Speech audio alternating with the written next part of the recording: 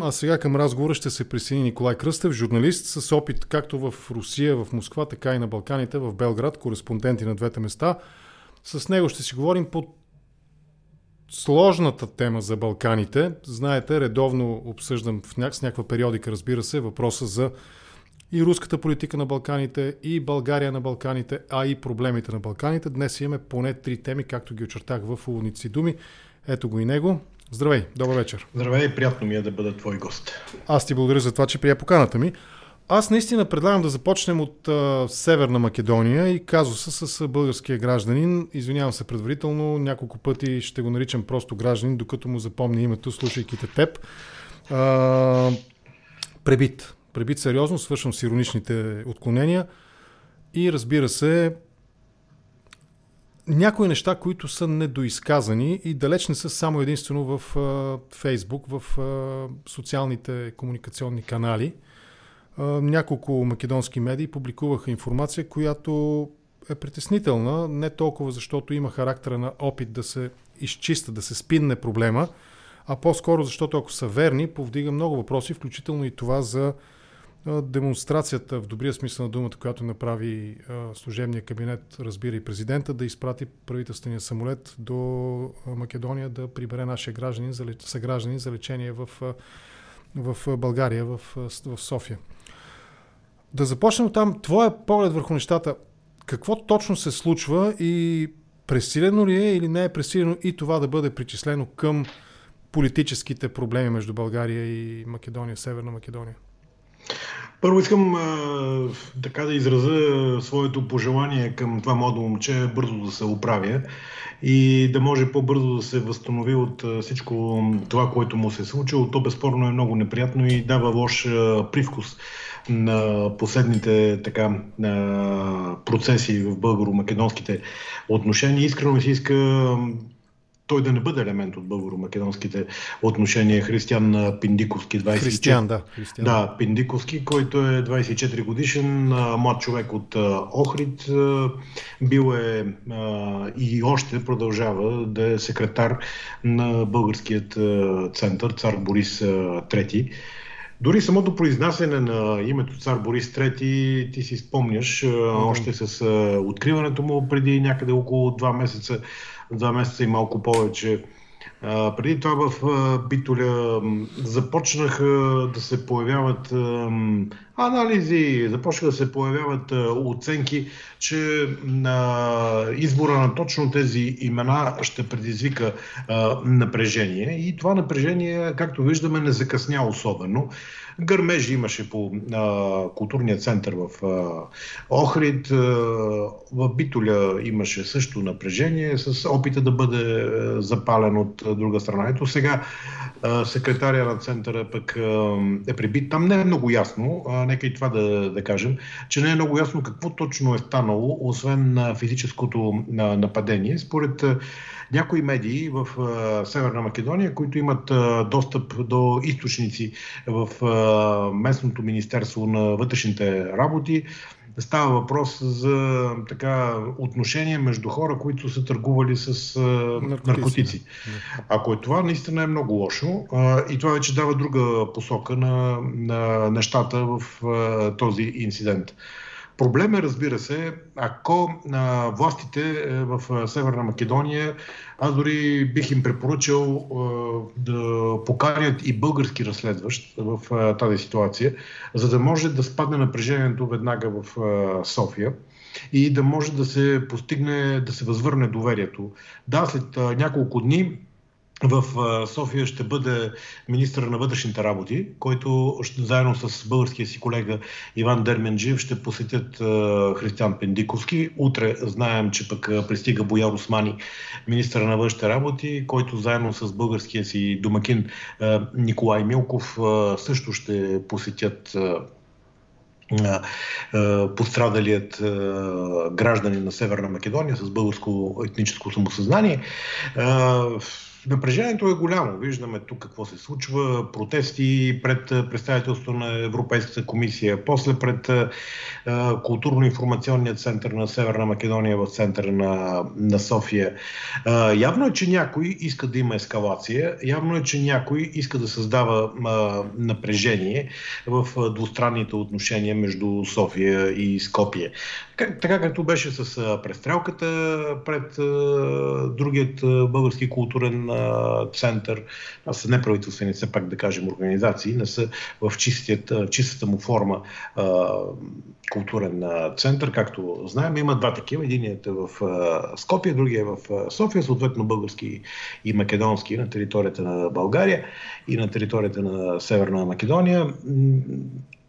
Някой като че ли му пречи това, че имаше затишие в отношенията между България и Северна Македония, нямаше такива остри проблеми и реши отново да вдигне знамето на проблемите, да създаде напрежение между двете съседни и най-близки държави. Ето, виждаме, ти спомена Фейсбук, социалната Аз току-що показах една от медийните публикации, нали? Пак ще я покажа, в която точно това е заглавието. Набитият охридчанин, за който България каза, че е жертва, защото е българин, през декември е заловен с кокаин, а тия, които са го били, са докладвани, нали, известни са на полицията за нарушаване на обществения ред и мир. Нали, това е една от няколкото такива публикации на медии, не просто във Фейсбук. Има и други публикации, които твърдят, че пък тези, които са нападателите, са били членове на ВМРО ДПМН. И един от тях също бил българин и дори пускат снимка негова с Ангел Джамбазки. Точно така. Виждаш, че ВМРО ДПМН в Скопие напада от ВМРО БНД в София човек. И отново това, за което бяхме говорили преди много време, че едното ВМРО подава топката на другото ВМРО. Сега, за съжаление, в тази ситуация е тъжно, че млад човек е пострадал и то по толкова наистина брутален начин. Това трябва да го признаем. Неприятно е при всички положения и пак казвам, дано бързо да се възстанови това момче и младостта, която има, да му помогне да се справи и да преодолее по-лесно тази ситуация. Това, което пак искам да се върна към него е, че има много неизказани неща. Все още не знаеме защо местната прокуратура няма задържани, има само един на този етап задържан. Говори се за трима, иначе, които са участвали в нападението. Местната полиция не знаеме какво има като информация. Имало е разговор, както казах, между Дерменджиев и македонския министър на вътрешните работи Оливер Спасовски. Има наистина желание да се реши този въпрос. Македония не е криминална и свързана с криминални структури държава. Това не е Сърбия, ако ми позволиш да направя този паралел. Дори не е и Косово, където все пак има така силни кланове, криминални групировки, хора, които се занимават с организирана престъпност. Македония не е така. Затова ми е така чудно, че македонските власти все още не са успяли да идентифицират извършителите на това престъпление, както и предишното с стрелбата по българския културен клуб, който беше в Битоля. Това само може да засили напрежението. Аз споменах преди малко в Фейсбук вече се появяват разни надписи, да се организира специална военна операция, едва ли не. Да, ето това води. Сега тъкмо са останали без танкове украинци, защото това македонците. Да, точно, да, са без танкове и спокойно може в кавички да се навлезе. Но това е, ето виждаш докъде могат да стигнат тези проблеми. Аз се притеснявам, че те могат още повече се задълбочат, защото в момента на това, което по-малко се знае в политически план в България е, че ВМРО ДПМН е основната опозиционна партия и левицата, тези, които всъщност правиха проблемите при откриването на така наречените български културни центрове и в Битоля, и в Охрид. Това са точно тези хора, половината от които имат български паспорти и за съжаление тук българската държава трябва да преосмисли своята политика на раздаване на български паспорти, но това е вече друг повод за разговор, кога и как трябва да се направи, но трябва тези партии в момента се опитват да съборят коалицията на социал-демократите и на основната албанска партия Демократичния съюз за интеграция на Али Ахмети.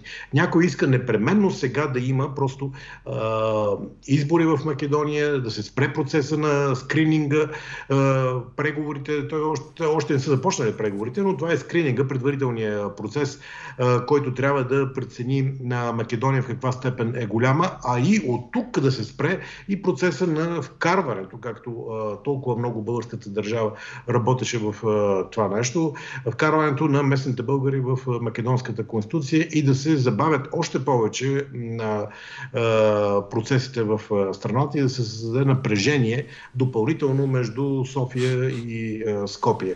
Евентуално, ако дойде Мицкоски, лидерът на ВМРО, ДПМН, или пък бъде негов коалиционен партньор, лидерът на Левица, това е една крайно лява,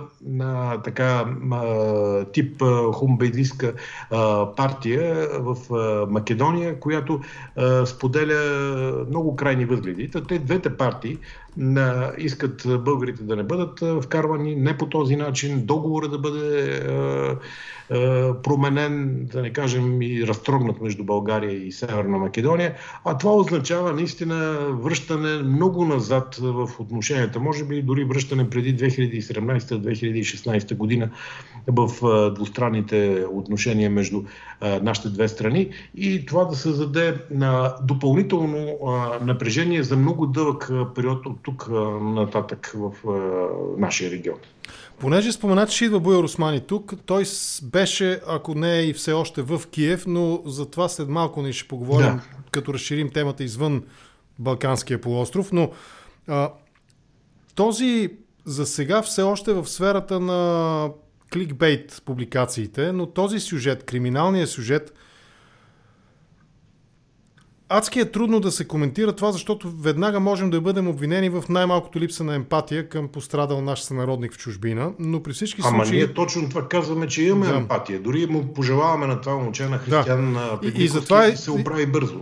Искам да те попитам, по принцип при една реакция, правителствена реакция, политическа реакция, не е ли по-разумно сякаш първо да се отчитат всички факти и обстоятелства преди, защото като реагира някой политик, има една група политици, които винаги знаем как ще реагират, те са напълно предвидими и общо взето ориентира винаги има Москва на тази група политици и съответно отражението на московските интереси на Балканите. Точно. Но извън тях, извън тези политици, всъщност като реагира някой адекватен, да го наречем условно в смисъл на този въпрос, това захранва вече и медийния разговор по въпроса. И в този ред на мисли някои от тези, като сакам да кажем, примерно, първата снимка, която показах, но втората е от Лидер. И още няколко публикации има в медии, които не бих ги просто е така поставил в групата на, примерно, македонския вариант на едни трибуквени български издания онлайн. В този ред на мисли, доколко трябва да бъдат отчетени и преди реакцията, дори да е леко закъсняла с извинение, с някакъв опит за политическо спинване, да бъдат отчетени всички възможни рискови фактори. И тук ти като журналист сигурен съм има какво да кажеш в тази посока също така. Нека да не забравяме, че в Македония има много голям пакет от медии, които са свързани с пакета на Николай Груевски. Медиите, които бяха разработвани на времето. Всичките бяха с много антиевропейски дух, с антиевропейско поведение, но не само антиевропейско, и антибългарско. Това е много интересен. Самия Груевски и Милошовски, неговия външен в ранните им години тогавашен, бяха съвсем други хора. Какво стана с тях? Имаме поговорки български по този повод. Абсолютно. Аз съм много изненадан от Груевски, защото в последните седмици, преди да се отиде от вас правителството на Любчо Георгиевски, съм правил с него това интервю. Това беше, разбира се, преди толкова много години. Да не казвам сега на вашата аудитория, да не разкриваме на колко години съм, но става въпрос, че тогава той никога не се палеше на темата история, не се палеше на темата българо-македонски отношения. Напротив, той работеше дори в така наречената Балканска банка или банката с българско участие в тогавашна република на Македония. Имаше така добро отношение, сме да твърда, към България. Не е случайен човек. И изведнъж как той, човека, който беше безкрайно прагматичен, който се интересуваше само от цифрите, само от духа на закона, от инвестициите, изведнъж как този човек прескочи и премина от другата страна на моста, където беше национализма, където бяха рисковете от проблеми на Балканите. Казвам го, че няколко седмици преди да слезе от власт правителството на Любчо Георгиевски, защото това беше един период след гражданския конфликт в република тогава Македония, сблъсъка с албанците, последвалото после подписване на Охридския мирен договор и разоръжаването на така наречената армия за освобождение на териториите, свързани в северна и северо-западна Македония. Беше, наистина мириш тогава на барут във въздуха, въпреки подписания мирен договор, въпреки приемането му в събранието на Република Македония. Въобще напрежението беше много голямо. Но и на този фон... Прекъснахте на медиите, събирайки, Да, само да довърша това. На този фон Груевски изглеждаше като един доста различен политик, който можеше и тогава се очакваше той да поеме лидерския пост в партията, защото Любчо Георгиевски даваше сигнал, че на него вече не му е интересно, не му харесва. Дали заради него или може би и по чужд натиск да му е подсказано да се оттегли от лидерския пост, но така или иначе се говореше, че Николай Груевски може да бъде. Да се върне веднага обаче към медиите. След повече от 11 годишно управление на Никола Груевски, който беше тотално противовес на това, което до сега ви говоря, след 11 години той реши да възстанови своето вече политическо, да го трансформира в медийно влияние. Един огромен пакет от медии в Северна Македония, които могат да бъдат всичко друго наречени, но не и медии, не и професионални, разпространяващи информации, медийни организации. Напротив, това бяха организации, в които имаше по един, по двама човека, на които явно им се спускаше какво трябва да отразяват, какъв е курс спрямо прозападното управление, спрямо България. Спрямо Гърция не се пишеше толкова много, но спрямо България се пишеше. Този пакет от медии е не само на Никола Груевски. Той, разбира се, има и доста местни фактори, но има, разбира се, и един друг приятел, който беше приятел на България доста дълго време, по време на управлението на бившия премиер Бойко Борисов. Това е неговия колега от Унгария, Виктор Орбан. Тогава България нито веднъж не попита по някакъв начин Виктор Орбан или негов представител, как така на медии, за които се знае, че освен са на Никола Груевски, има и унгарско участие в тях, защото имаше и унгарски фирми, през които ставаше управлението, менеджмента на този пакет от медии. Една доста така сериозна телевизия също е част от този пакет. И нито веднъж тогава България, нейната дипломация, съветника на министър-председателя по външна политика, не проведе разговор с Виктор Орбан да го попита: аджба, защо така се случва, че вие взимате една страна, която е първо антиевропейска, второ антибългарска, при положение, че вие сте наш партньор в Европейския съюз, а подкрепяте антибългарско и антиевропейско говорене в Македония и създавате напрежение, чието плодове днес ги берем. Да. Това, което ние виждаме, е много, дори случая с Пиндиковски в момента е добре да бъде анализиран, защото цялото това напрежение идва в момента от опозицията, а не от управляващите, което е своеобразен парадокс. Обикновено управляващите са тези, които дирижират процесите и напрежението, но в последните години точно обратното, опозицията е тази, която се обявява и против договора с България, и против управлението на прозападните сили в Македония. От друга страна, те говорят страшно много против участието на Украйна в конфликта в Украйна, т.е. Македония, която така даде голяма част от своето въоръжение на Украйна. Напрежението е много голямо. Аз се притеснявам, че може би сме свидетели на един много по-голям процес, в който, за съжаление, такива случаи като този 26 годишен млад човек, няма да го наричам младеж, той е млад човек, Християн Пиндиковски, може би ще бъдат жертви на подобни съвременни, защото никой не иска в момента да има добри отношения между България и Македония. ВМРО ДПМН иска дори избори да има през април или през май. Тази година напълно е възможно те да съвпаднат с българските парламентарни избори, да има едно приливане на енергия. Да видим, разбира се. Тоест казуса атака ДПС да стане ВМРО ДПМН казус, общо взето. Напълно е възможно. Това ще бъде интересно за така политаналогичен поглед върху това. Ще бъде интересно трябва да бъде анализирано от това нещо. България просто трябваше малко по-внимателно с своята реакция. Да, можеше. Хубаво беше, че беше извикана посланичката на Северна Македония, беше и връчена протестна нота. Да, показахме отношение по въпроса. Имаше просто начини, по които можеше да бъде и малко по-премерен варианта за въздействие. Но сега, разбира се, всеки избира сам как да бъде. От друга страна, обаче, този казус, аз разбирам, той е чувствителен по много въпроси, по много причини, защото наистина се поставя на кантар. Везната няма само две, има няколко панички, в които се слагат различни аргументи и не искам да съм на място на тези, които трябва да вземат решенията буквално така, в рамките на минути, максимум часове. Няма да е лесно, със сигурност и не им е лесно, вярвам в това. Но има един интересен прочит на нещата. Не е моя идеята. Николай Маринов, който е наш сънародник, преподава в Щатите, работи, живее там.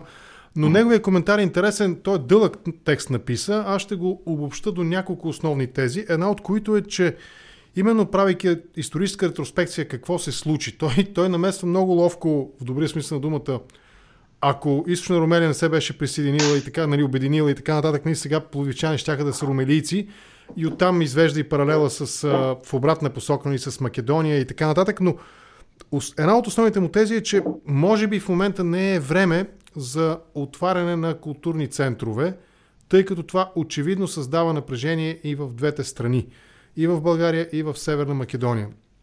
И в този ред на мисли, аз пък и с теб сме го обсъждали, двата основни аспекта, които биха могли, двата основни фактора, които биха могли да допринесат за подобряване на отношенията, са именно икономизация на политиката и повече културни взаимоотношения. И сега къде е баланса между двете? От една страна, очевидно, Цар Борис, културен център на българите в Охрид, в Македония, дразни. Реакцията на македонците дразни българите. От друга страна обаче аз съм твърдо на мнение, че именно отваряне на икономическите и културни граници ще допринесе за отваряне на политическите граници. Спор няма в това за мен.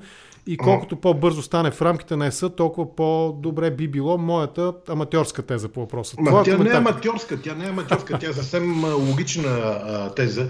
Като виждаш, че не става през историята, а историята не е основното поле, през което трябва да се пречупват отношенията между две съседни държави.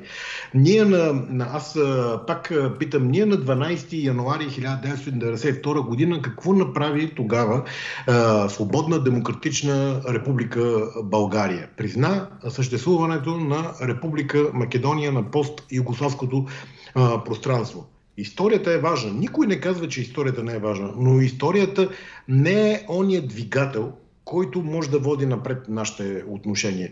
Напротив, аз с теб съм го говорил няколко пъти, когато сме обсъждали анонса, после появата на тези културни центрове в нашата югозападна съседка.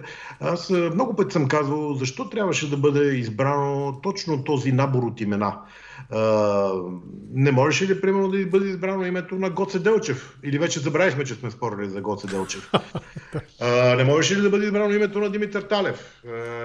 За кой още да говорим? Има още доста имена, сега да не губим това време. Защо трябваше да бъде избиран Борис III, цар Фердинанд преди това, разбира се. Всичко това само създава напрежение. Затова и казвам, явно е, че в тази стратегия се търси по-дълбок елемент. Да няма нито ден без да има напрежение в българо-македонските отношения. Затова наистина ти си прав. Ние теб сме го говорили, че икономизацията на отношенията между България и Северна Македония е онзи път, който може да трасира съвременните отношения между нашите две страни. Северна Македония е продукт на други геополитически събития, обстоятелства. Ние сме загубили Втората световна война, губим своето присъствие от сегашна Република Северна Македония, преди това Република Македония, която влиза в състава на Югославия. Тито и вдъхва живот по някакъв начин. Но си питам, ако на времето пък не беше спечелил Тито в този процес, а беше спечелил напротив неговия конкурент, който е бил тук в България, преди това и военен сръбски аташе, как ли щеше да изглежда днес тогава наречената Бановина Македония, как ще да изглежда въобще Македония в този момент? Щеше да бъде унищожена, вярвайте ми. И това, което сърбите говорят за Македония, Стара Сърбия, т.е. щеше да бъде реализиран като политически проект. Всичко това ви го казвам не заради друго, а заради геополитическите обстоятелства, при които се формира. И затова днес в Македония са много чувствителни по тези отношения между София и Скопие между 1941 и 1944 година. Затова не случайно и Царския дворец, което ние научаваме от мемуарите на Богдан Филов, а и преди това има и други исторически податки, научаваме, че всъщност още Царския дворец, а и други политици български в онзи момент говорят за създаването на независима македонска държава на Балканите. Още в 40-те години, края на 30-те, средата на 40-те години, България да се оттегли от там. Въобще, затова казвам, че ние живеем с една романтична представа. Той Петър Стоянов го беше много добре казал, че това е най-така романтичната част от историята. Македония е най-романтичната част от българската история. Но днес реалността е съвсем различна. Днес Македония е независима държава, която сега с наша помощ е добре да върви напред към Европейския съюз, а не да остава извън Европейския съюз и напротив ние да й помагаме, в кавички разбирайте да помагаме, да влезе в сръбския блок на Балканите или отново да се възстанови сръбското влияние. Ами Зоран, бившият премиер на Македония, само преди няколко години, всъщност изгони цялото сръбско посолство, ако си спомняте. И то не случайно. И сега него да го обвинявате, Зоран Заев да го обвинявате, че сръбски агент, сега не знам, при положение, че гоните цялото посолство, тогава да припомням ли, че президента на Сърбия се скара на тогавашния македонски премиер и каза, как може така вие да правите, да гоните нашите дипломати, как си позволявате това нещо? Аз се питам, България изгонила ли целият състав не на Сърбия, а на руското посолство? Да, един голям елемент изгони. Но то се оказа, нали знаеш, сигурен съм, че знаеш, то се оказа всъщност после много добре медийно представена акция за изравняване на числеността, което е напълно нормално в дипломацията. Щом там работят 25, значи и тук ще работят 25. И в това няма нищо лошо да работят по 25. Щом сте решили, че това е тази бройка, България няма възможност. Аз съм работил в Москва, знам колко беше състава на нашото посолство, то половината пустееше по проста причина, че България явно не смяташе, че това е перспективна точка за правенето на бизнес, на политика в онзи момент. И това беше реалността. Но вие да държите в България 130 човека спрямо от тия 25 в... Не знам дали са 25, импровизирах, но двуцифрено е числото. Да, съвсем минимален е. Съвсем минимален е броя. При положение, че българския бизнес може да пробие в Москва толкова много. Обикновено се предлагаше, аз имам информация, защото познавах нашите търговски представители в Москва и в Санкт-Петербург и те са ми казвали, че обикновено на българския бизнес се предлагат градове, които се намират по-в далечния изток. и не толкова богати граждани на Русия живеят в него. И разбираш от тук нататък, че бизнесът няма как да върви. Да, те говориха толкова много, че бизнесът може да работи. А явно, че не можеше да работи бизнес. Понеже заговорихме за московския интерес на Балканите, сега в България ние го виждаме най-малкото през включително и днес, нали, днес като времево понятие, а не като ден, нали, част от седмицата. Дори днес спорим за статията в Die Welt, няма да говорим за нея, просто я давам като обяснение за следващия ми въпрос към теб, за нашата помощ. Въпреки, че както и да е, няма да се отклонявам в тази посока, говорил съм го достатъчно, може би разговор, ако с теб стигна до там, нали, ще се върнем на нея, но виж с Македония какво става. Как този московски интерес, обсъждали сме го, но пак да го повторим, защото очевидно, нали, през повторението ги разбираме нещата по-добре. Отчитайки факта, че Македония в момента е председателстваща на ОССЕ, Буир Османи беше наскоро, миналата седмица, беше в Киев. Аз бърках, казах, дори началото на тази седмица. Началото. Вече гледам миналото, защото свърши работната. В тази седмица беше в началото, благодаря ти. Македония изпрати военна помощ на Украйна. Македония върна своите дипломати в Киев. Ние все още не сме върнали. Нямаме посланник там, нямаме генерален консул в Одеса. В този ред на мисли, именно през тези отношения, как би го обяснил днес, през тези няколко казуса, които се случиха напоследък, как би обяснил този интерес руския на Балканите? Руският интерес на Балканите се изразява в много процеси. Стана едно събитие, което тук в нашите медии въобще не прозвуча по никакъв начин. Очаквах тези големи познавачи на Македония в българските електронни медии, в агенциите, които от време на време ни дават такъв какво и как се случва и как ние не разбираме нищо от тези, които смятаме, че трябва да бъде по-нормален пътя на отношенията между България и Македонията. Стана едно интересно събитие в близост до министра на отбраната на Република Северна Македония, Славянка Петровска.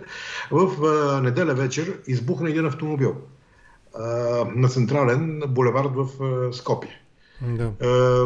С нея добре е, че нямаше инцидент. Но е показателно, че в близост до министра на отбраната и то на човек, който е бил известен с много свои така доста антикремълски изказвания заради войната в Украйна и заради действията, които Русия предприема там, се случва подобно нещо.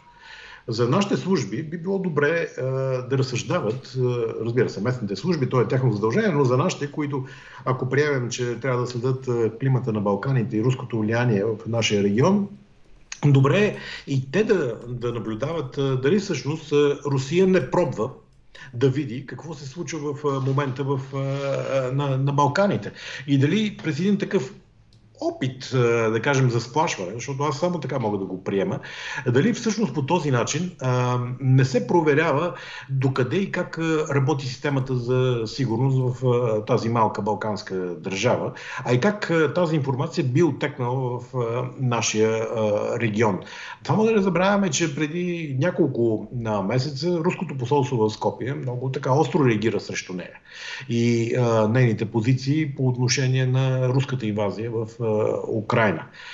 Тя е поставена под наблюдение явно на Кремъл. Дали е нещо, което ще се случи сега, във времето напред, дано нищо не се случва. Разбира се, дано в момента само да говорим така и да предполагаме за нещата, но трябва да бъде наблюдаван този аспект. От друга страна, това, което си струва да говорим за руското влияние, нека да припомним един църковен аспект, така, руски църковен аспект на Балканите. Само преди някъде около 7-8 дни, мисля, че беше в края на миналата седмица, петък или събота, преди точно 7-8 дена, в Скопие беше на посещение ръководителя на църковния отдел за външна политика, придружен заедно с представителя на руската патриаршия тук от София. Това е същия известния Волоколамски митрополит Антоний. Волоколамски митрополит Антоний. Точно така, да. Това е същия, за който преди горе-долу беше и в България, месец. Той беше преди това в България. Тук имаше среща на двамата руски посланици от Северна Македония и България. Мисля, че така дневният ред много точно е поставен. Кое и как да бъде. Предизвика се напрежение от това посещение, защото игумена на Бигорския манастир. Това е едно много така силно духовно място в нашата югозападна съседка. Място, което е натоварено с много история, с много емоции и което е така по тежест като Рилския манастир в рамките на Българската православна църква. Така да разбереш какво е Бигорския манастир. Този духовник, висш духовник, който е епископ, който е член на Македонския свети синод, точно този епископ си беше позволил да покани един водещ митрополит от Вселенската патриаршия. И сега, разбираш, това беше така малко като дипломатическа църковна игра. Да ги събере. Да ги съберем и да ги противопоставим. Малко да покажем откъде нещо като американския президент, който се опитва да събере израелците с палестинците, примерно, в Кемп Дейвид, да речем. Да, нещо може и така да бъде казано. В този план беше много интересно после каква буря се изля върху този духовник, върху този македонски духовник, дядо Партени. И как тогава, например, се заговори, как не можело той да посреща така самостоятелно представител на друга църква, защото той не отговарял, видите ли, за църковните отношения с другите православни църкви. Ами добре, как тогава представителя на руската църква дойде сам без покана в Македонската православна църква, да попитам аз. Защо член на Македонският свети синод се изказа много негативно срещу Бигорския манастир? Къде беше България в този смисъл? Ама то сякаш и у нас имаше аналогична реакция. Това също е много интересно. Именно като човек, който познава проблематиката. Твой коментар ще бъде интересен, струва ми се също. У нас беше горе-долу същата. Той дойде по покана на Ловченския митрополит и още един, забравих точно кой. Нямаше официална информация за покана на българския патриарх и на Светия Синод. Нямаше официална не в стилистиката, в каноните на православната църква среща между патриарха и въпросния волоколамски митрополит Антоний. У нас имаше същият разговор, нападки дори бих казал към двамата, които са го поканили, защо не си правят съслужението в тяхната съответна църква, а именно в Московската. Самото присъствие на Московската църква, която е правена за посолска, такъв е термина, но не е такава. На времето, но в момента не е такава. 20 години. Да, такава е започната да се строи, нали? Да. Но в момента не е такава и предвид и правилата на православната църква глобално, също присъствието на такава църква е странно, дори бих казал скромно, може би не съвсем канонично, тъй като миряните се изповядват в своите поместни църкви, когато имат нужда, дори да са от други държави, ако са православни, са в православната църква на държавата, в която и така нататък. Твоя коментар върху българския казус, нищо, че отмина. Не, то не е отминало това. Това, че в момента може би не е в фокуса на вниманието ни, не означава, че е отминало.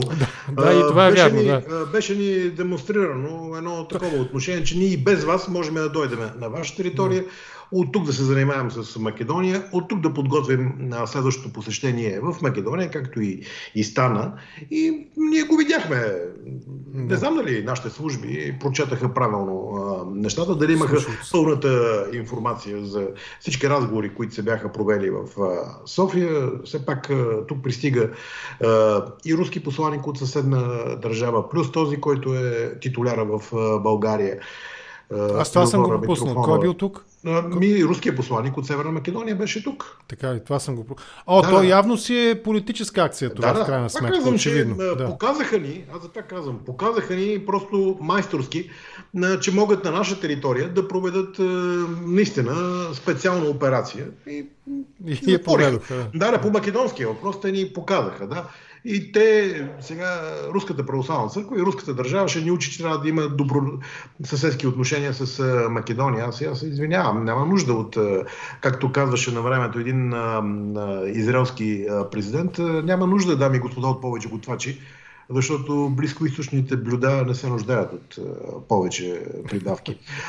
И аз това бих казал, няма нужда от Русия някой да идва да ни казва какви трябва да бъдат отношенията ни. Ние можем и сами. Балканските си достатъчно сложни и без абсолютно, руска помощ. Да, и без. Те са с руска помощ станали сложни. Добре, тази руска помощ, тук нещо интересно също, което можем да коментираме.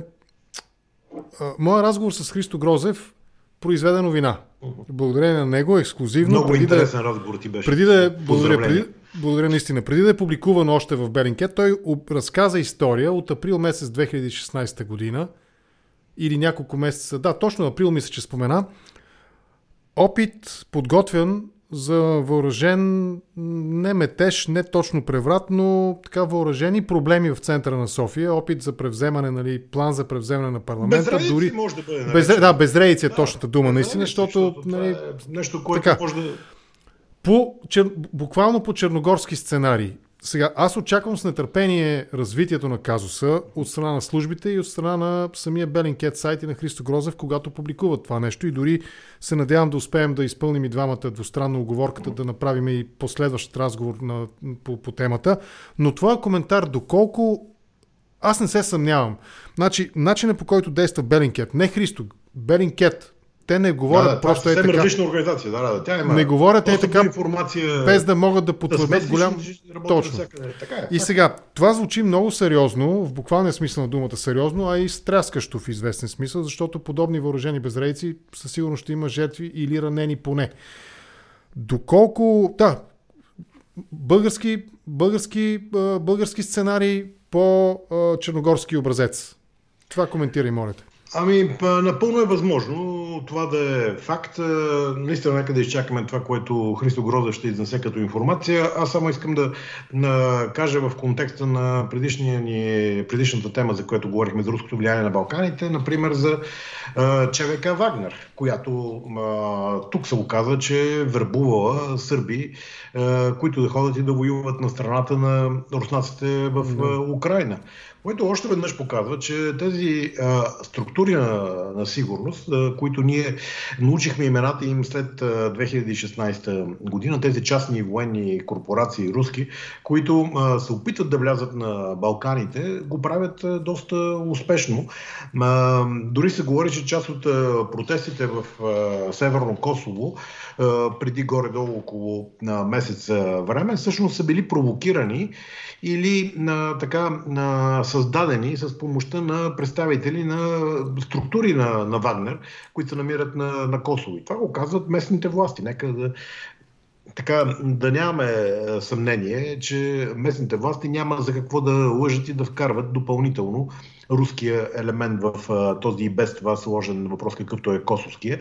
Мен това много ме притеснява, че през Вагнер навлизат тук военизираните структури на Кремъл в нашия регион. Това е нещо, което трябва много така внимателно да бъде следено, защото това руско политическо и военно влияние, ти казваш за Черна гора. В Черна гора, например, в момента тя е на път или да тръгне към създаването на проруско правителство, защото вътре проруските партии, които са в момента, тя е в дълбока политическа криза, и за да е още по-дълбока кризата, беше насрочени и предсрочни, т.е. редовни президентски избори в края на март месец се очаква да има. Там явно е, че президента на страната след втория мандат няма повече право да се кандидатира. Мило Джуканович.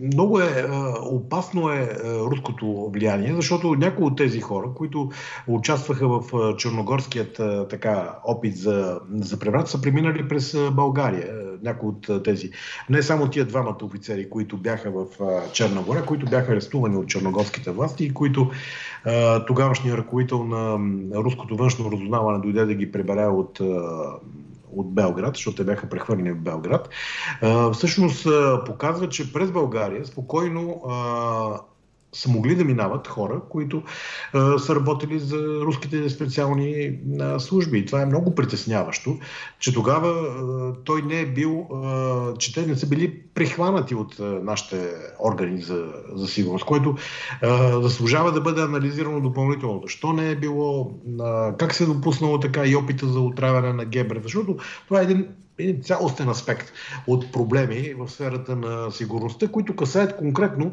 руското военно и политическо влияние тук на Балканите. Това е нещо, което нас трябва много да ни притеснява, защото ние изглежда нямаме такава система за сигурност, която да може да реагира конкретно на подобен тип атаки.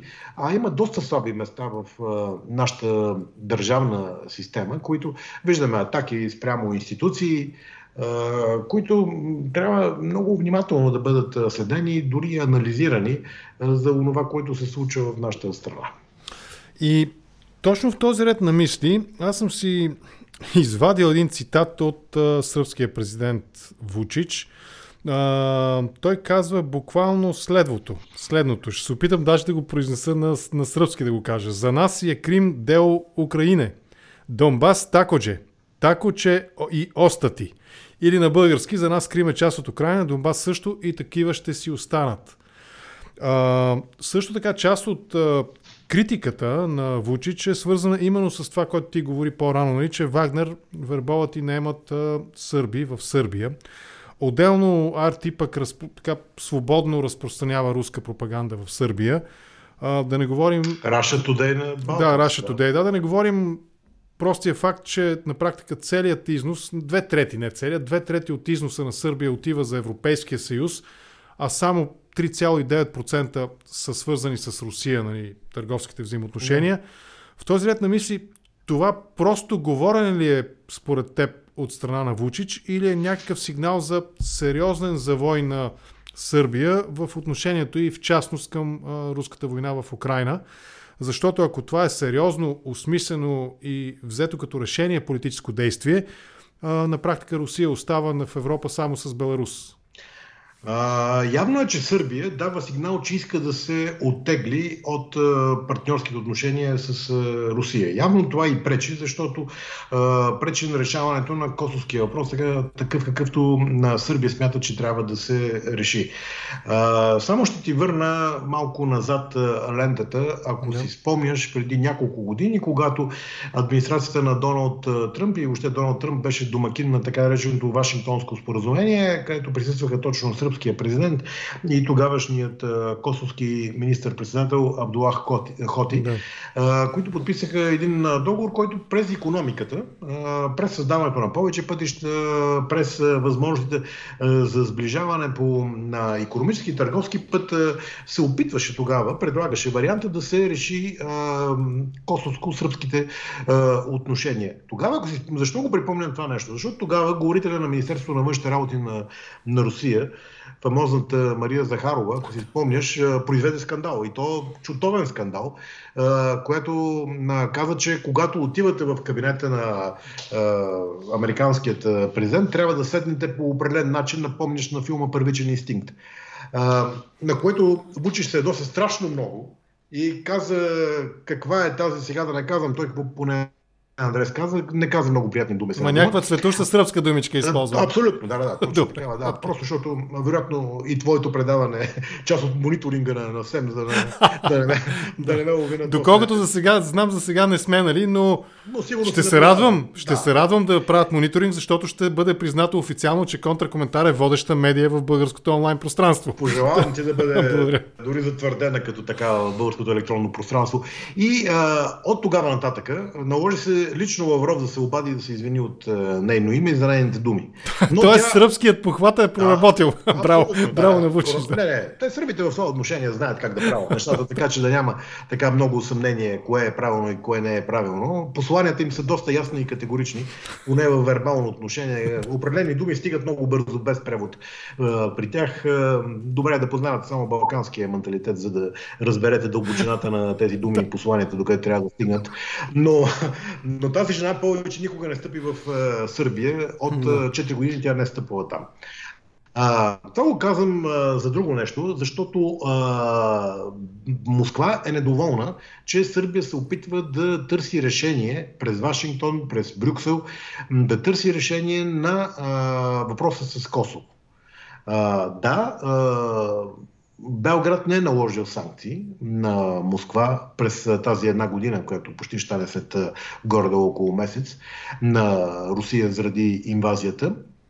Но явно е, че в последно време Сърбия се опитва някакси да излезе от тази желязна хватка на Москва. Но не знам дали това е въобще реалистично в този момент, защото когато Вучич разкритикува Вагнер и каза защо ви е това да идвате тук при нас да вербувате хора, които да ходят да воюват на вашите фронтове, нашите хора не малко пострадаха на балканските фронтове. Наистина укора беше много така сериозно звучаш. Веднага в центъра на Белград излязаха доста млади хора, които скандираха Сърбия, Русия, братя и приятели. Веднага руските служби дадаха сигнал на Вучич да не си мисли, че може да напуска руската орбита. И затова той е много внимателен в тези отношения. Подобен голям, дори грандиозен митинг имаше дори в края на август, мисля, че беше началото на септември миналата година, когато пак центъра, но тогава наистина беше още по-масов от това, което видяхме. Сега просто само беше импровизиран, но пак си струваше да бъде наблюдаван митинг в подкрепа на Русия. Явно е, че Сърбия и сръбското политическо ръководство в момента нямат много възможност да маневрират по отношение на Русия. Иска им се. Затова не случайно беше скрит на бившия министър на отбраната, който стана шеф на сръбското разузнаване, Александър Вулин, който беше известен с своите близки отношения с Москва. Той ходеше дори в Москва, даваше сведения кои са руските опозиционери, които пристигат в Белград, дори даваше снимки така с тези хора. Дори имаше информация, че в един хотел, където е била среща на руски опозиционери в Белград, те са били подслушвани от сръбските служби по така заръка на руското разузнаване, за да знаят какво става с така опозицията, която е напуснала Русия. Затова казвам, че в момента Сърбия може би дава сигнал и иска да напусне това руско влияние и по някакъв начин да разкачи този сръбско-руски влак, на който сме свидетели на Балканите. Но мисля, че вече е доста късно за подобни действия, защото Вучич може да пострада, както пострада един друг сръбски тогава министър-председател, Зоран Джинджич, да, който тази година... Смяташ ли, че толкова сериозно са... В смисъл, да. Който точно преди 20 години, точно, сега след месец и половина, на 11 март, да, ще бъдем свидетели на тази тъжна годишна. Става въпрос, че не изключвам този вариант. Ето този документ, който на петорката, който беше внесен отново в Белград, вчерашното посещение в Белград на петорката, тази голяма дипломатическа, този голям... Вече говорим за Косово. Да, тук говорим за Косово. Там е представителя на Съединените щати, на Европейския съюз, също така на Германия, на Франция и на Италия. Този своеобразен квинтет, международен квинтет, вече не е европейски, защото преди това беше европейски през предишните години, който трябваше да решава косовския въпрос. Сега вече говорим за международен квинтет, който се опитва да подскаже на Сърбия, че във време, когато сме свидетели на такъв геополитически сблъсък, какъвто е войната в Украйна, руската инвазия там, не може да се разделя и да се създава допълнително напрежение на европейския континент и то точно на Балканите, където знаем, че някои от тези въпроси са недорешени в крайна сметка. Сега в понеделник Вучич трябва да се яви пред правителството и да докладва за тази среща. Какво е било, какви са тези предложения, френско-германския план, какво съдържа. Опозицията веднага поиска Вучич да дойде и в парламента да обясни тези неща. Вучич си постави един автогол след последните парламентарни избори в Сърбия, защото допусна да влязат една група по-крайни националисти от неговата партия, за да може той винаги да казва: ето виждате ли, има и по-крайни, не съм само аз крайния, както твърдите, ето ги други са националисти. Това беше един похват на Милошевич на времето, който той го отиграваше с радикалите. Така той казваше: ето виждате ли ги, там уния с радикалите, на тях им обяснявайте, не на мен. И това го виждаме, че сега Вучич го прави много добре. Той повтаря тези уроци на Милошевич. И си мисля, че ще бъде свидетел от тук нататък на голямо напрежение в сръбския политически живот, защото наближава и трябва да се постави край на това статукво, на което сме свидетели през последните 15 години в отношенията между Белград и Прищина. Това напрежение, на което ставаме свидетели, барикадите, престрелките, опитите за влизане на косовска територия от страна на Сърбия, разполагането на сръбски войски в близост до границата с Косово, подсилването на КФОР, международните военни части в Косово. Всичко това е елемент, от който Русия иска да се възползва в този момент, а Вучич иска да разтовари това напрежение, което е върху главата на Сърбия. Възможно ли е такова разтоварване, защото сега аз ще цитирам Джинджич. Той в едно от своите интервюта казва нещо в смисъл, че трябва не само ние, но и косоварите и Косово трябва да се научат да бъдем по-толерантни. И двете страни, Мисля, че нещо такова беше неговото изказване. Да, дори той казваше и друго нещо, Зоран Джинджич казваше и друго нещо, че добре е Косово да се върне в състава на Сърбия за 2 години и след това да бъде организиран референдум на територията на Косово. И ако искат те да се отделят, нека се отделят и да върват по свой самостоятелен път. Но така не, че това отделяне вече е факт. Възможно ли е това напрежение да спадне? По-скоро то няма да бъде, струва ми се, благодарение на голямата въпросната петорка, за която ти спомена, тъй като са достатъчно своенравни и сърбите, и косоварите. Ясно е, че помниш сигурно прякора на Хавиер Солана, какъв беше, как му викаха сърбите, и македонците. Доста неприятно, да. Така, те са цветущите им изрази са наистина цветущи, Да. Така, да се върнем на въпроса. Има ли начин това напрежение да бъде свалено? Мисля, че с теб или с някой твой колега, който анализира Балканите, говорихме, че по-скоро до пряк военен конфликт едва ли ще се стигне, но все пак очевидно напрежение има. Та перспективата пред това напрежение, как я виждаш? Прекъсна връзка? До пряк военен конфликт може би няма да стигне, но но напрежението е много сериозно. Натрупано на напрежението. Вътре в Сърбия по отношение на Косово нещата не са до край много ясни. Не съм много сигурен, че Вучич ще държи до край контрола на сърбите в Косово. Особено тези от Северно Косово, които правиха барикадите през последните няколко години и предизвикаха голямо напрежение. Не съм сигурен, че френско-германското предложение ще отговаря на косовските сърби, то точно тези от северната част, които са много по-радикални, по-екстремни, отколкото сърбите в Централно и Южно Косово, които живеят сред албанците. И дори съм така готов да разсъждавам, че може би те в един момент ще се отдръпнат твоята подкрепа от политиката на Вучич спрямо Косово и ще го обявят за предател. Не го изключвам това нещо. Подобно поведение, не знам ти дали си спомняш добре, но имаше и Милошевич с сърбите в Босна и Херцеговина преди повече от 25 години. Имаше проблем в общуването с Радко Младич и Садован Караджич, които вече в последствие не слушаха толкова много Белград и водиха частично своя политика, което означава, че трябва да ги унивеняваме сега. Те си имаха своя гледна точка. Искам да кажа, че това, което сега ще наблюдаваме в Косово, ще бъде същото, което наблюдавахме в Босна и Херцеговина преди 25-6 години по време на гражданската война в страната, предизвикана от югоармията. Очевидно Косово е горещия картоф на сръбските политици.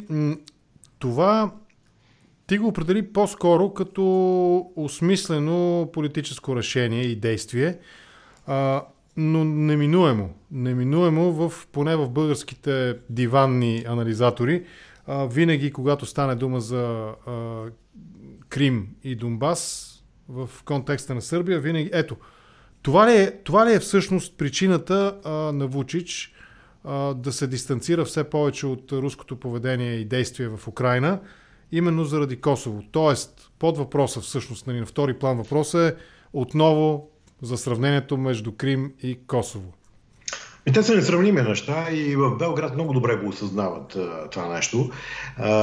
Просто обаче в Белград имате много голям инструментариум на руската пропаганда, който е заел в медийното пространство повече от 97-98% от медиите, които говорят в полза на руският наратив и на прокремълската гледна точка в войната спрямо Украйна и войната, която сме свидетели в Украйна.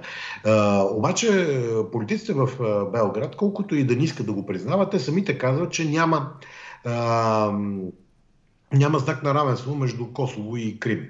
Да, Владимир Путин го използва много добре, дори няколко пъти, още преди войната и военните действия, удари публичен шамар на Сърбия, като им каза, ето виждате ли, значи вашето Косово можеха да го вземат, а ние не можем, когато става дума за нашия Крим, да си го вземем.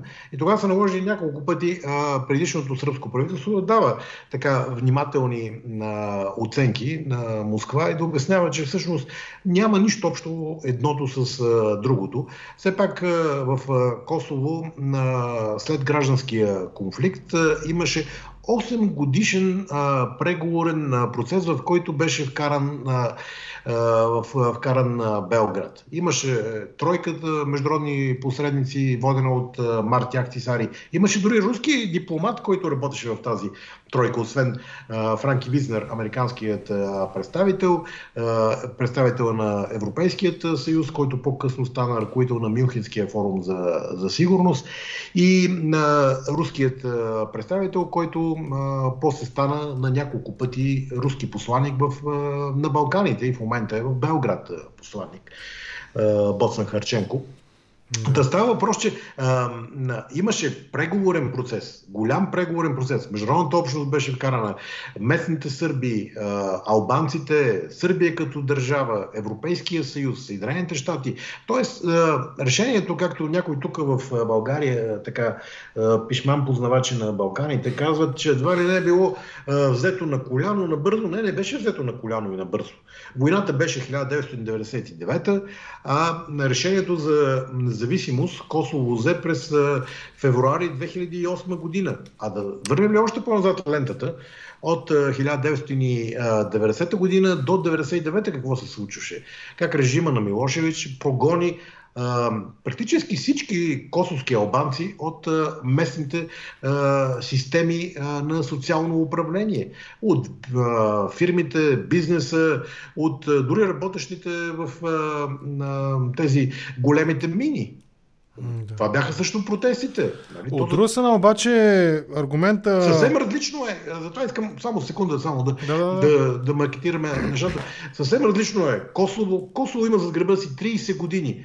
Крим нямаше 30 годишна съпротива срещу украинското ръководство. Нека това да сме наясно. Те имаха автономия.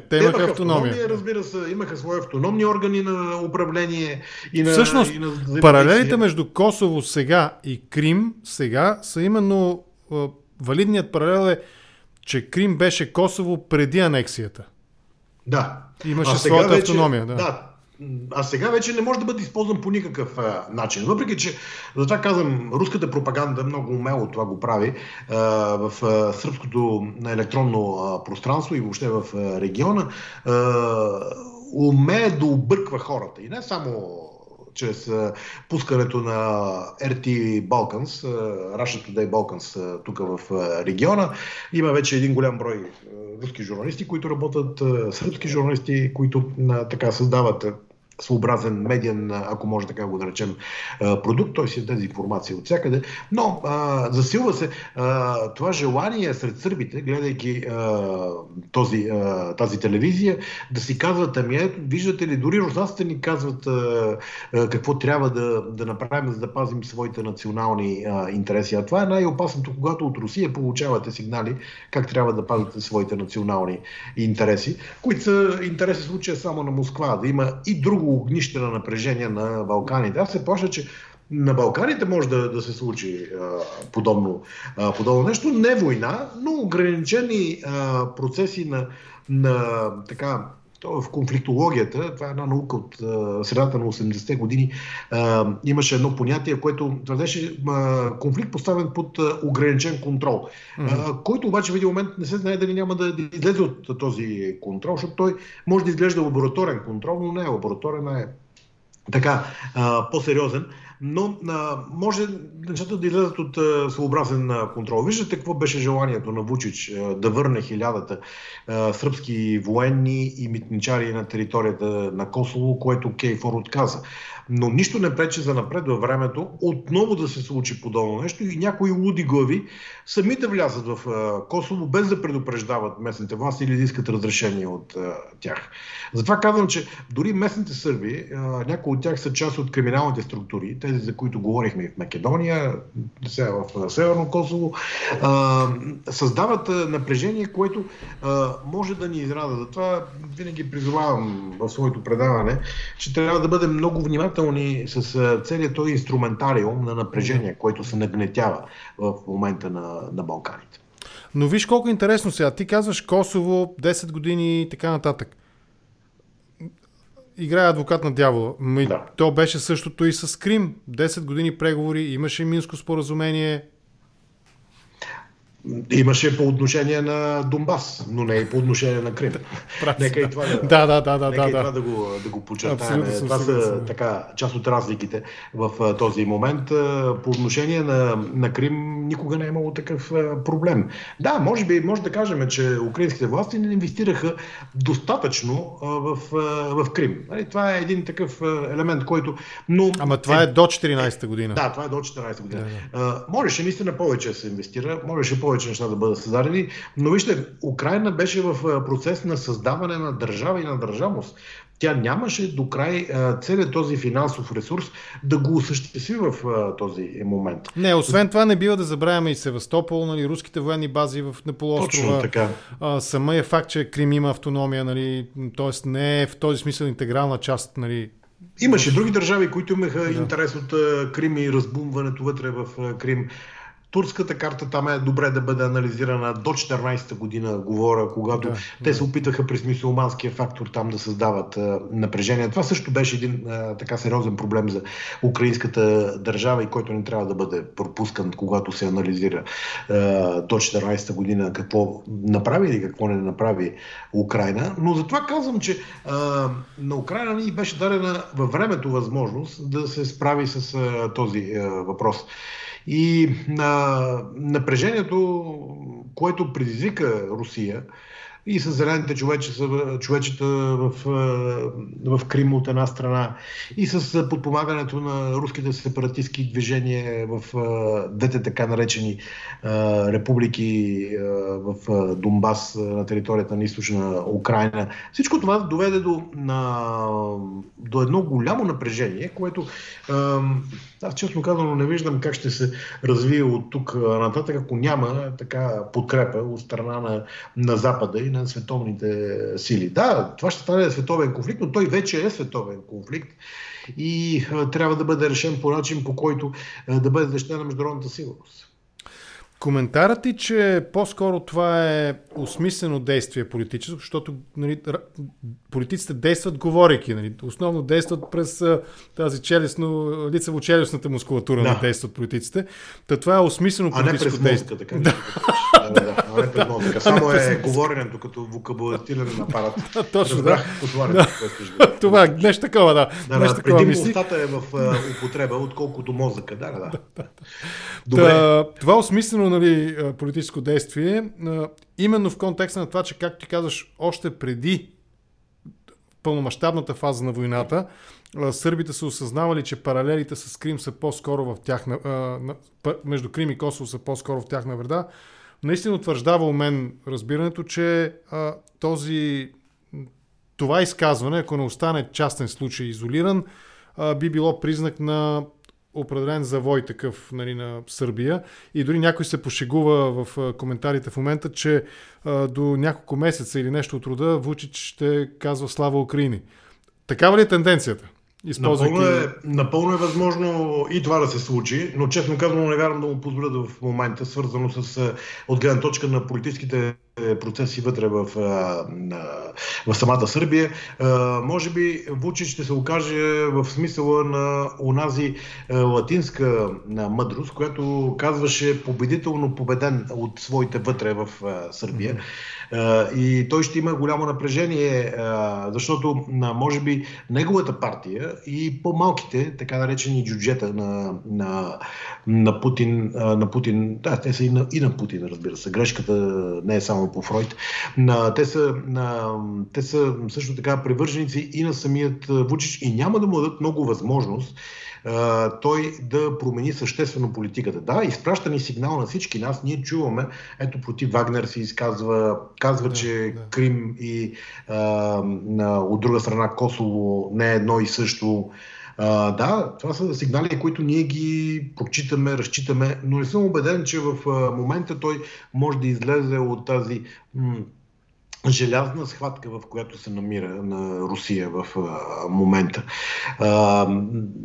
Русия си позволява да прави със Сърбия почти каквото иска в момента и да използва по свой начин, дори понякога против интересите на самата Сърбия. Не случайно, ако си спомняш, преди 2 години Путин за първи път направи аналогията между Сребреница и Донбас ставащото, казвайки тогава, още 2021 година, на празника на руските студенти. Тогава Путин се беше срещнал с студентите, мисля, че беше от МГИМО, това е дипломатическата академия. И както се казва, то логично е там да ги кажеш тия неща, защото поне те ще разберат за какво става въпрос тези студенти. А няма да го кажеш на възпитаниците на технологичния университет, които нямат представа от международни отношения. Той тогава за първи път каза, че ако си изтегляли руснаците от Донбас, всъщност това ще да доведе до своеобразно повторение на Сребреница. Само, че пак или Путин не каза цялата истина до край, правейки този аналог, или просто този, който му го е казал, не му е казал до край цялата истина, свързана и с Сребреница, което пак не може да бъде направено като аналог, по проста причина, че съвсем други случаите. Не става дума за компютри, а за компоти.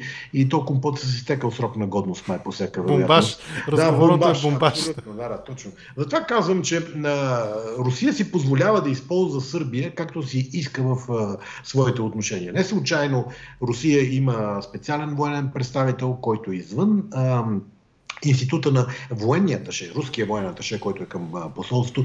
Този човек обикаля сръбските военни там поделения, бази, където има руско въоръжение. Тоест той действа като отделен елемент.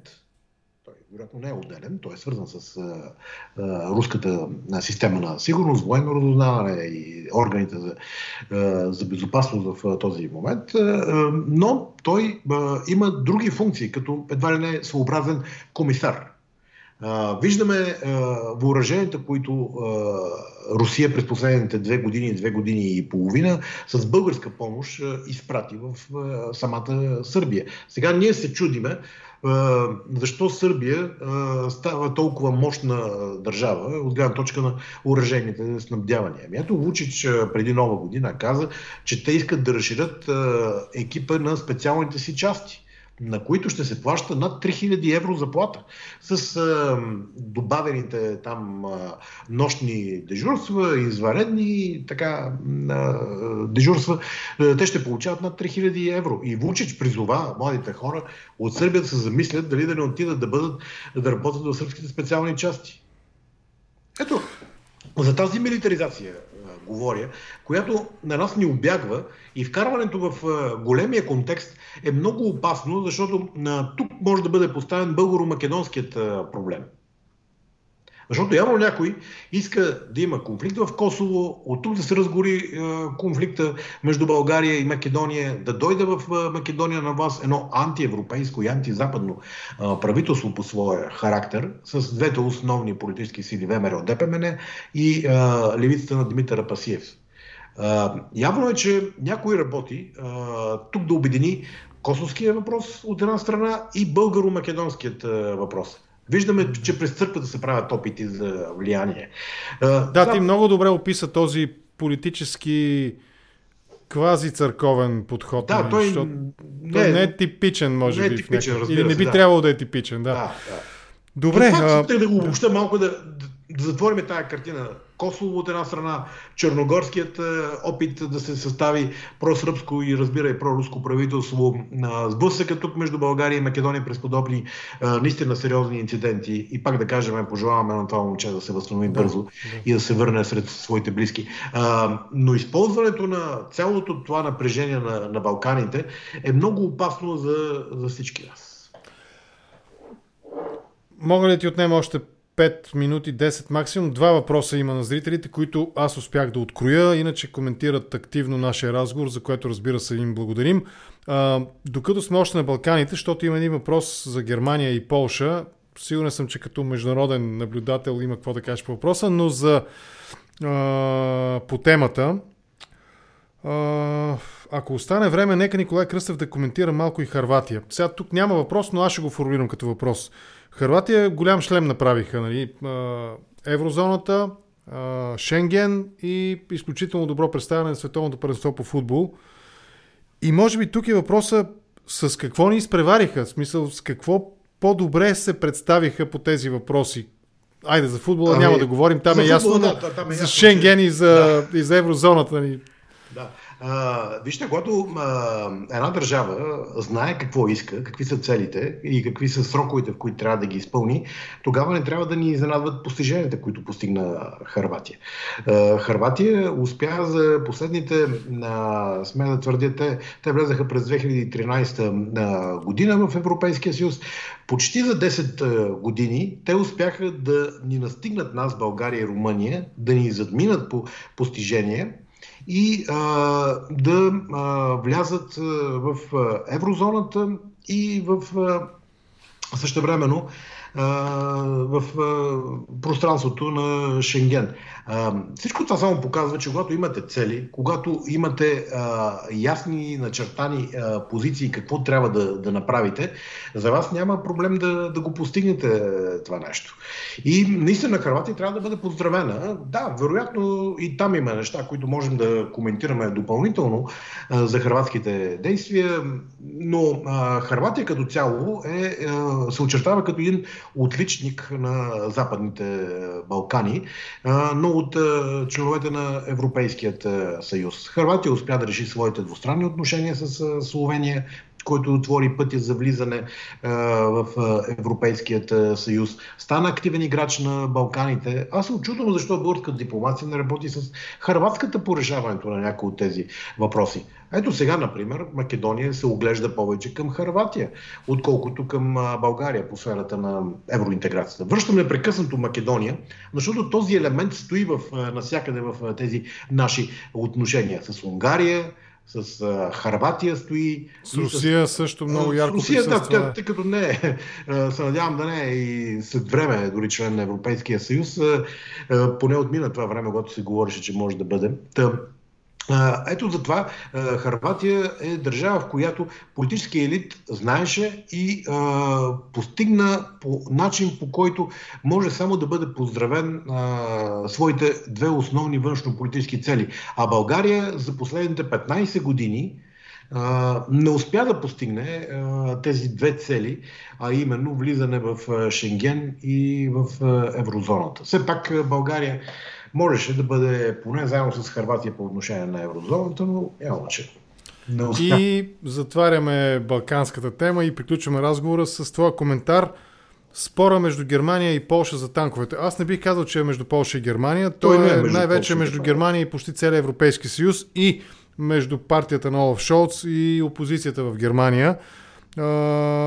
Дори вице-канцлера Роберт Хабек, мисля, че той каза, че Германия не трябва да пречи на другите държави, които искат да помагат на Украйна с военна техника, разбирай леопардите, танковете немските, германските. Там какво се случва? Германия е поставена в една много особена ситуация. След края на Втората световна война тя плаща още този свой своеобразен данък, да не се опитва да се допълнително милитаризира, да не се опитва допълнително да търси военен реванш. Германия все още помни своите исторически уроци и след края на Първата световна война, и след края на Втората световна война, разделението на двете германски държави, проблемите, които бяха предизвикани из Берлинската стена и опитите за правомерно преминаване там. Цялото това напрежение днес се екстраполира върху политическия живот в страната, върху висшия политически живот. Затова не случайно и правителството в Берлин е много внимателно. Федералното канцлерство също е много така внимателно за тези свои действия. Но Германия обаче, въпреки това, през последната година и половина, именно заради и Донбас, и Крим, се промени. Затова казвам, че може би ще бъде свидетели на по-малки стъпки, но постепенно Германия ще излезе от този процес да се вглежда непрекъснато в своето минало и цената, която плати германският народ и германското общество заради действията на Хитлер, преди това на Кайзера. Да, след военния комплекс, да. Чувство за вина. Чувство за вина е много сериозно.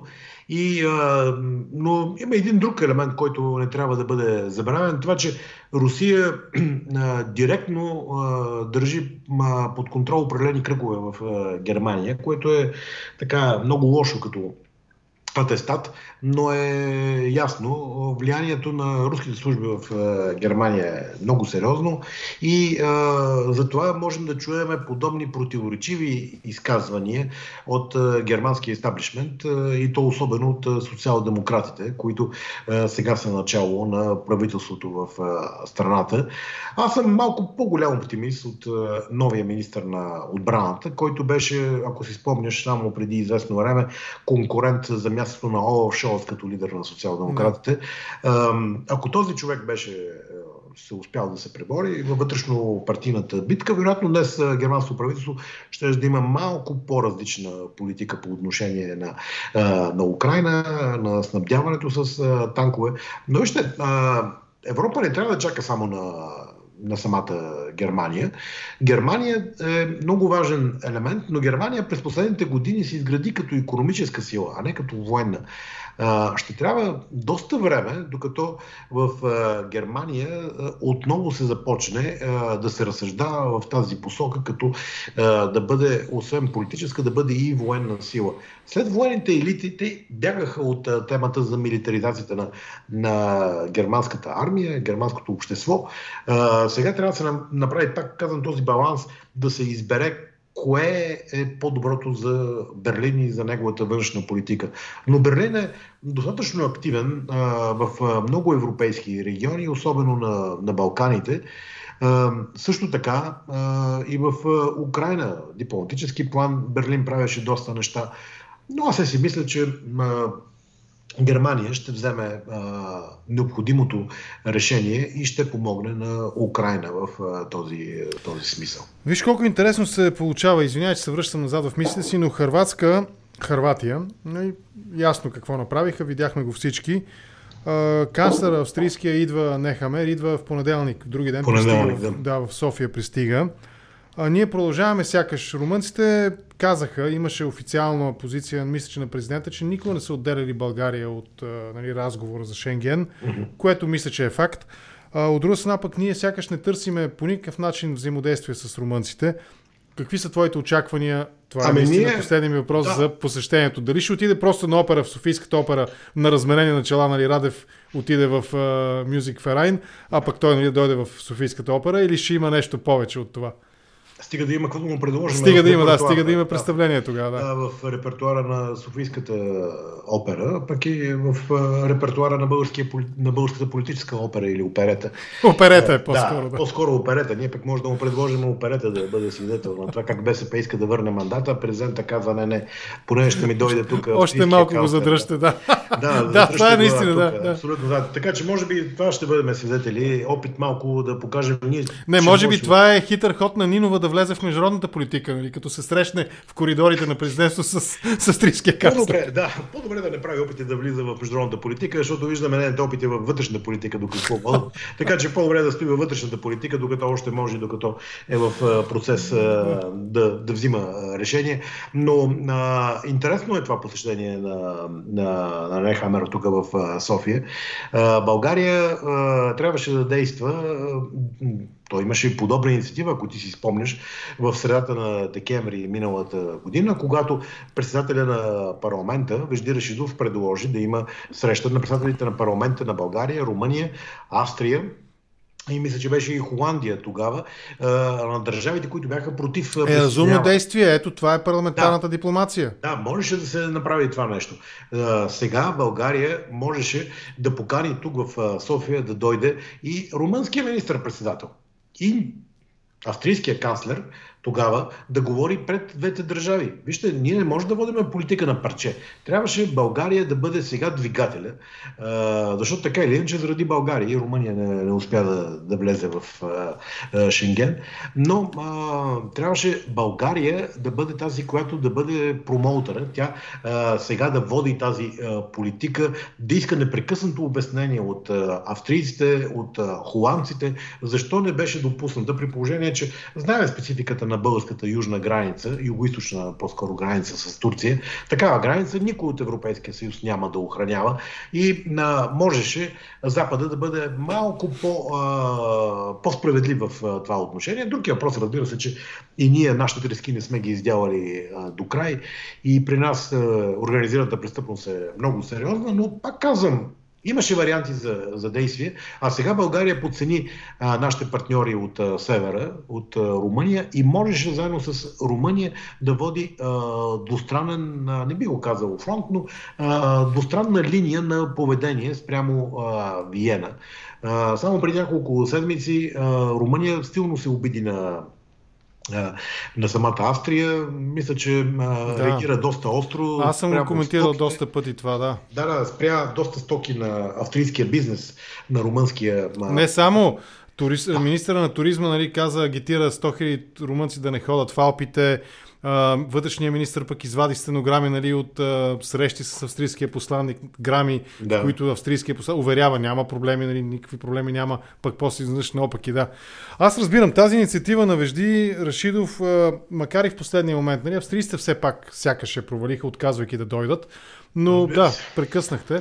Не, това исках да кажа, че България имаше, надявам се да има и още за напред, просто многоканално така на поле на поведение. Можеше по линия на парламентите да се организира подобен форум, т.е. да се довърши тази идея, която беше предложена от Вежди Рашидов от една страна. От друга страна, премиерите на двете страни първо да се бяха срещнали в София или президентите, пък румънски президент да беше дошъл в София и да беше поискано, да беше организирана тая тристранна среща, да бъде един друг формат на провеждането, България да се покаже в силната позиция, че тя може да лидира процеса на преговори за присъединяване към Шенген. Затова казвам, че ние подценихме, ние не взехме до край този въпрос, а можеше да бъдем малко по-активният двигател в Гледам те с недоверие, както виждаш. Знам, че ме гледаш недоверие. То и аз това, което го казвам така... Не вярваш на ушите си. Така, не вярвам, че го казвам, но така се притеснявам, че България някои от тези неща или не иска да ги направи, или ги подценява до край в този момент. Добре, Румъния, нали, приключихме разговора. Румъния сякаш смекчава сега тона си по отношение на Австрия, връща си посланника в Виена, беше изтеглен след ветото веднага. Да видим, все пак, въпреки иронията и сарказма, който, нали, и двамата сте в някаква степен демонстрирахме, да видим, все пак, може пък някой български политик някога в някаква точка на времето да прояви тази инициатива, България да лидира някакви процеси, ако не другаде, поне на Балканите. На Балканите надяваме да ги лидира. Извън онази заявка за Западните Балкани, колко са важни, нали, за Европейския съюз, пък пусто нищо не се случи. Николай Кръстев, журналист и анализатор за региона на Балканите, а и не само, както видяхте в последната част на разговора. Благодаря ти много, изключително интересно ми беше да те слушам. И благодаря за отделеното време. Лека вечер и до скоро. Благодаря за поканата и успех на предаването. До скоро, благодаря ти много.